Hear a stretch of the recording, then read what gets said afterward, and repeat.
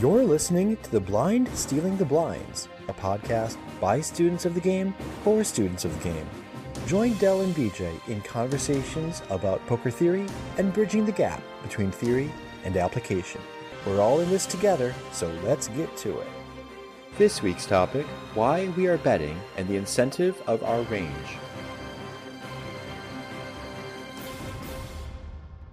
Hey Dell, how's it going this week? It's going fantastic. Just so our listeners know, this is being recorded on July 10th. Tomorrow morning, I get up, I finish packing my camper, and I drive out to Seabrook, New Hampshire, where I'll be, it'll be my home 4 days a week until the end of October, going out there to do a new job. I'm looking forward to getting back to work. Excellent. And by the time you finish that job in October, your hope is, or I should say your plan, is to turn pro after that?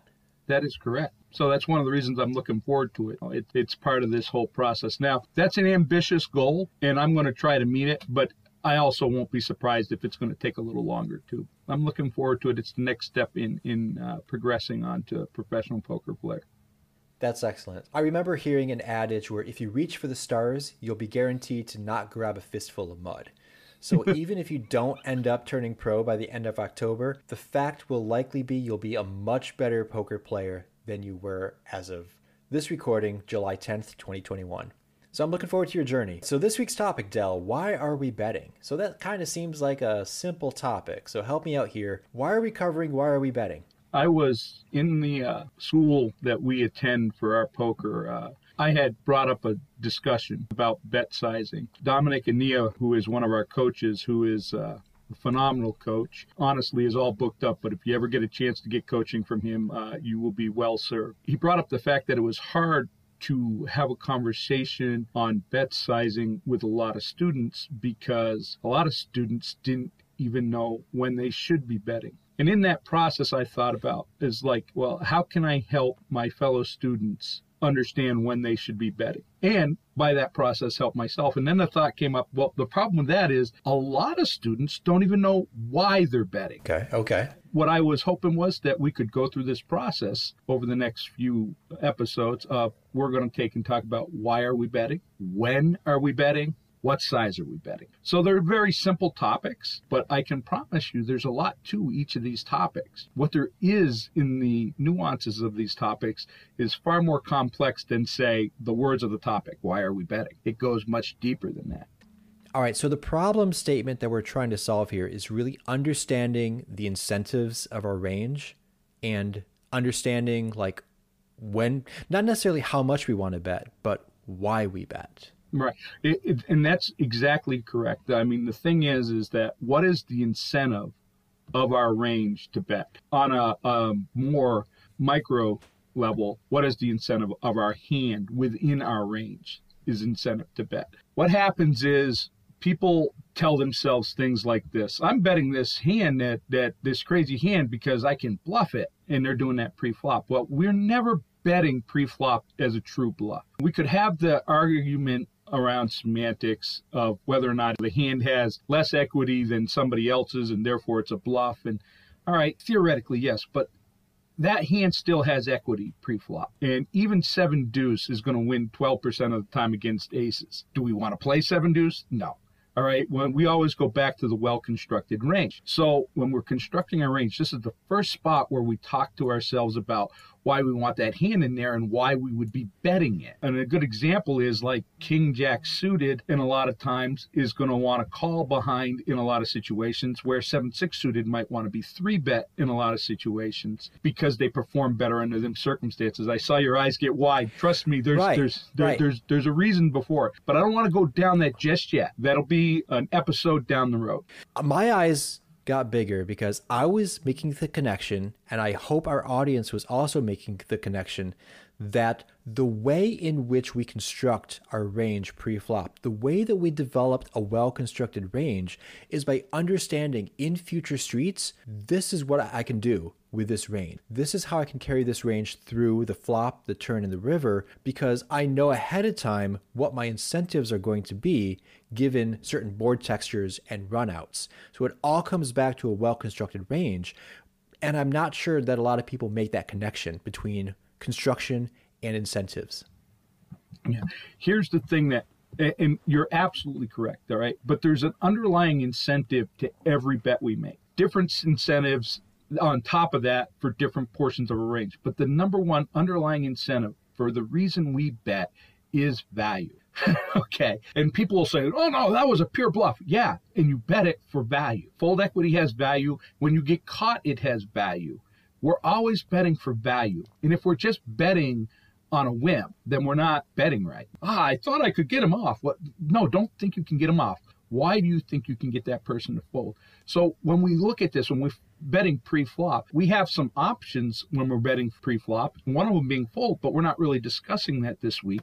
We're discussing the other two options, which are call and raise. And those two are bets. I mean, we never calling a bet, but it is a bet. You're putting money in the pot. The question is, when you get to that point, why are you making a call, or why are you making a raise, or why are you making a 3-bet? That's a question that's got to be answered before you sit down at the table. The answer could be because this portion of my range plays better as a call post-flop. And I may 3-bet it sometimes, but I may call with it a lot more than I 3-bet it because it performs better as a call. And there are portions of your range that will if it's a well-constructed range against certain opponents. It's not like I'm betting because, hey, I got a good hand.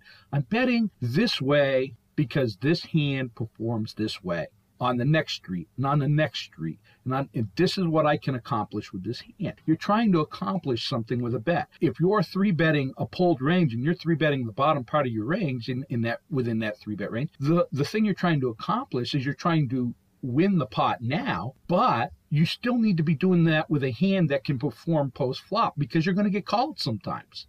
People are betting on whims, like especially at lower levels. People are betting on a whim. I felt like playing this hand. I haven't played in a while, or I'm card dead, so I'm going to play this hand without ever thinking about what that hand can do and why they should be betting it, or if they shouldn't. Sometimes the answer, if you can't answer the why I'm betting, then you shouldn't bet. I think some answers to the why are better than others. So I think we get to spend some time qualifying that. For example, a c-bet. Some people will c-bet 100% of flops because they read in a book somewhere or they watched a YouTube video that said, if you are the pre-flop aggressor, you need to continue the aggression with a continuation bet, with a c-bet. But what's the incentive there? Like, the reason why you're c-betting is because someone told you to c-bet, and you probably misapplied the information. There's probably a better reason why you should c-bet. And there may be reasons why you refrained from c-betting, either to check call, check fold, or check raise. So what about that, Del? What would you say about different qualifications of reasons why? Yeah, so when we get to the flop there, and we're looking at this, and you're right, nowadays there's a lot of people who be c-betting around 70%, and that's right, but sometimes they don't know what 70% to bet. The other part of that is that it's always the same bet size. It's always the same, no matter what. And the reason for that is they don't understand the incentives of the portion of the range that have hit that board. So when we look at this, and you and I know this, there's certain flops, there's certain static flops where we're going to be betting a lot smaller because what we're trying to accomplish is we want our opponent to come along. We need to bet for the value. We want the value. We don't want to miss a street of value, but we have to bring our opponent along with their overladen range. They've called with too many hands. We want to keep too many hands in so we can get more value on the next street. And we have a plan for the next street. We're going to take and start polarizing going forward. But at this level, at this first one, it's a static flop and we're betting smaller. Why are we betting smaller? Why are we betting? Well, we're betting for value. Why are we betting small? We're betting small because we want to keep their range intact. We want them to call with everything in their range because their range is overburdened. So I think there's an interesting point that we haven't really talked about yet that's implied. When we are carrying our entire range through the story of the hand, we have holdings within our range that clearly have value. We also have holdings in our range that are either semi or pure bluffs. And you're not talking about the incentives of betting relative to whether your actual hand is a value hand or a bluff. I wonder if you can talk more about that, how value betting and bluff betting, your entire range, is kind of synonymous. It is. It is. But I mean, there you are going to obviously have a static board where you've missed and you're going to bet. And why are you betting that? Well, because when you bet that, what happens is, first of all, you're going to win a lot of times there. A lot of times you're going to win on the next street. You have range advantage. This is one of the reasons we bet. This is one of the reasons we 3-bet pre-flop, right? Why are we 3-betting? Well, we're 3-betting so that we can get to the flop with range advantage, an uncapped range, so that when no static flops come out, and they come out, by the way, those flops come out more than any other flop. The flop that is going to be advantageous to the aggressor comes out more than any other flop. So moving forward, we can apply pressure to an overburdened range with an uncapped range and get a lot of wins when we don't have a hand. We're bluffing for value there because, one, we're going to win a lot. The other reason is on the times we don't win, we're still protecting our top of range value. We're ensuring that going forward, we'll get some calls for that top of range value. So there's a lot of reasons to bet there, and we are betting a range moving forward. You get to a point where you might have to be betting a specific hand. When it starts to get down towards the river, we get more and more towards what our specific hand is against what they can possibly hold. But we still have bluffs, and the only way we have bluffs is if we carried our range forward. So we're always betting for value. We're always taking and betting in a way that meets the incentives of the portion of our range that hit that. I talked about static, but you get wet boards, and generally you're not going to want to bet the top of your range there because it's not doing well against it. If you have good board coverage, you're going to have some hands that are going to smash that, and you're going to bet them. And why are you going to bet them? Well, because they're high-value hands now. And that board just hit your opponent's range better than it hit yours. So they're probably calling. If you hit that board with good board coverage, you're probably going to get paid in those situations. So you can bet larger. But you need to know why you're betting before you can ever get to the point of, how much do I bet? You need to know why you're betting before you can get to the point of, do I bet? Because most of them boards you're not going to bet. But luckily, they don't come out that often. So I think I'm seeing 4 main benefits to understanding why we're betting. One is that having an understanding of why we bet will help us carry our hand through the story of the hand, through all progressive streets, and plan that hand out. And as we've talked before, having a solid plan for how to play a hand is going to help you in the long run because it's less cognitively demanding, freeing up your mental space for those tricky turn and river scenarios. The second thing is that if you know why you're betting, you can better understand your bet size based on your frequencies and your opponent's frequencies. Third, you'll know if you even should bet. Are you going to do an equity realization strategy or an equity denial strategy? Either trying to maximize your equity or minimize the equity that they're going to get from you. And lastly, and this is kind of the culmination of the first 3, I think, by having a plan, understanding why and how to bet, you're going to have an even greater skill advantage over your opponents. Absolutely. That fourth one is I don't think people understand that, like, people are not thinking about this at the table. People are not even considering why they're betting. They're betting because they read a book that said, hey, you should c-bet. They're betting because they listened to a podcast that said, hey, you need to take and bet 70% of the time. The podcast didn't tell them what 70%. And guess what? We're not going to do that today either. You need to get with somebody who can help you learn what a well-constructed range is so you can know what your 70% that you got to bet is. The thing is like all this is that huge advantage we get because we don't need to get complicated to have an advantage at 1-2, 2-5. You just don't. What you need is you need to have a clear understanding of what you're playing because most of the players are not. They're betting on a whim, not because they understand why. They're not betting with well-constructed ranges. One last thing I want to make sure I mention.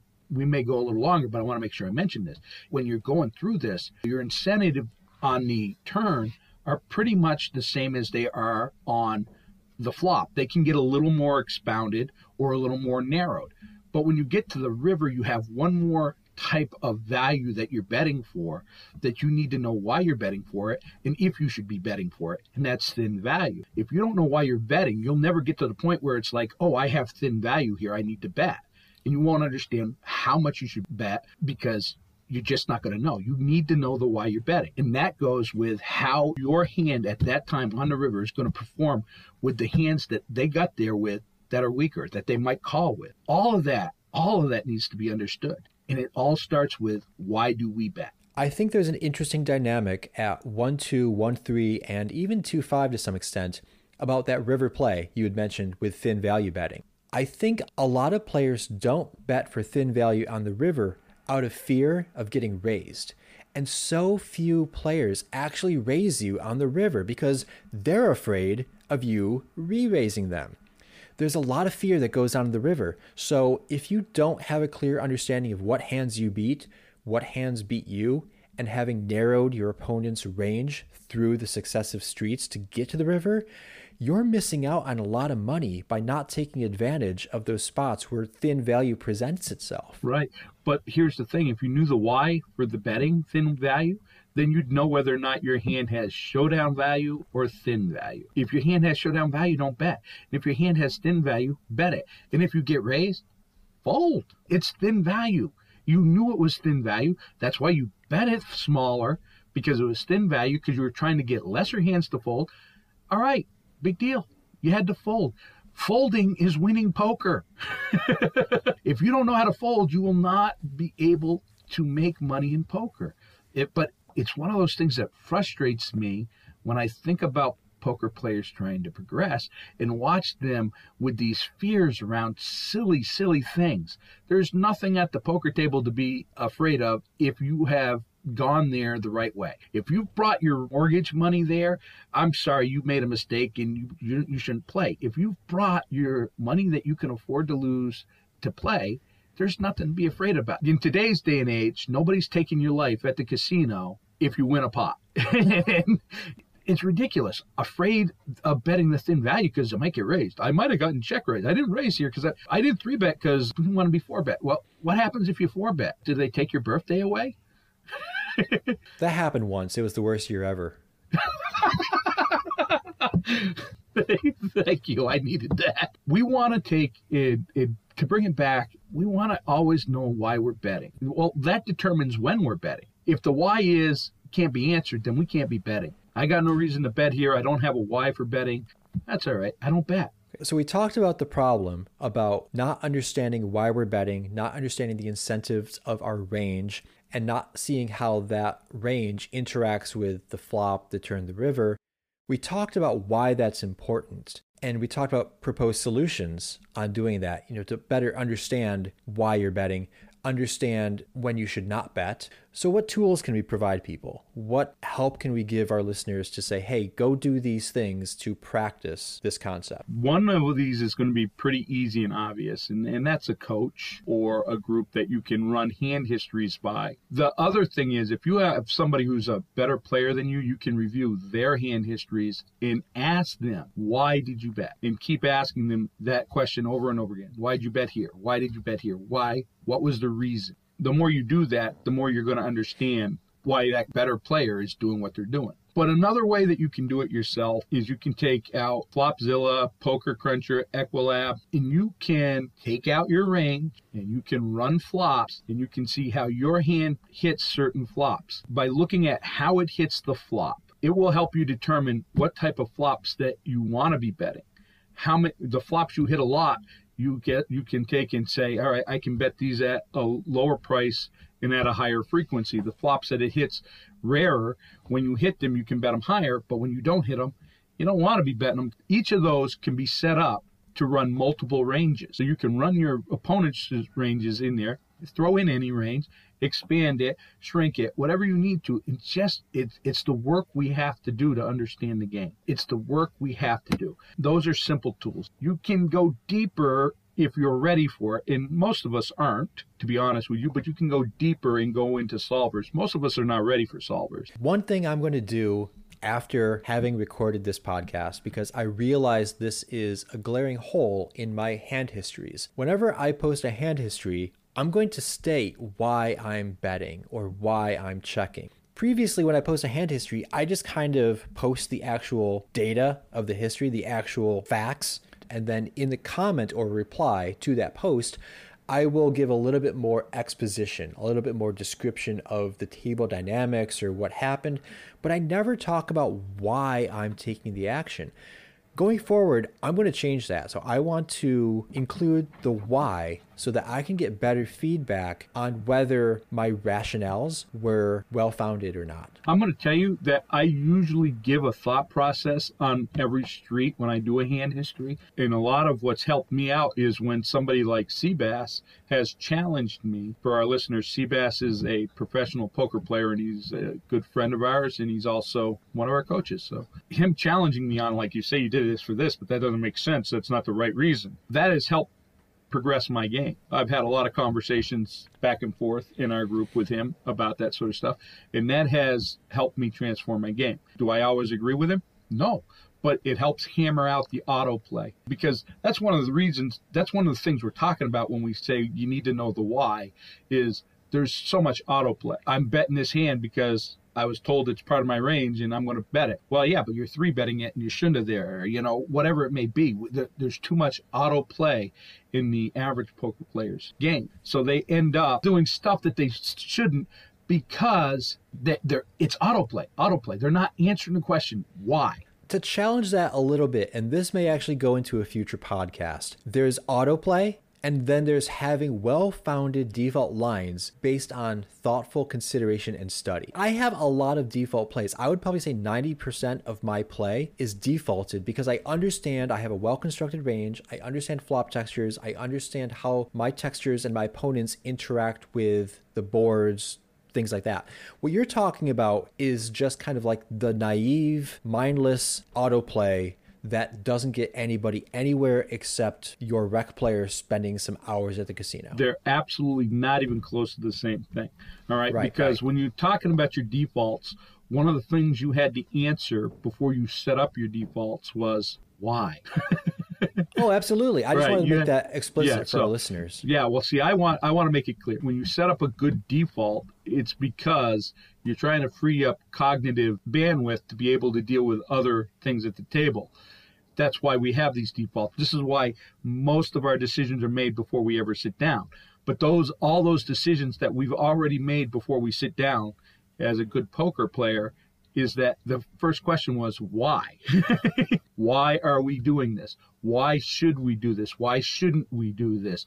Why does this work? Why doesn't this work? And we've gone a little off our topic here, but it's all, if you're listening to this podcast, I can promise you one of the words, we're in our 10th episode or 11th episode, and one of the words that's going to come up an awful lot is why. And if you can't answer the why, then there's a hole.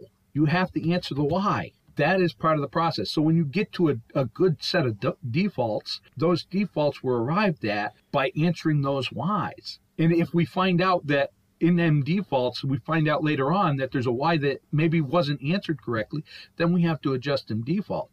When we're talking about the person who does autoplay, I'm really talking about somebody who's never thought of the why. They've read something and without ever getting into the why. How many books out there have put out range charts and never explained why? Play these range charts from this position. Okay, why? Well, because I said so.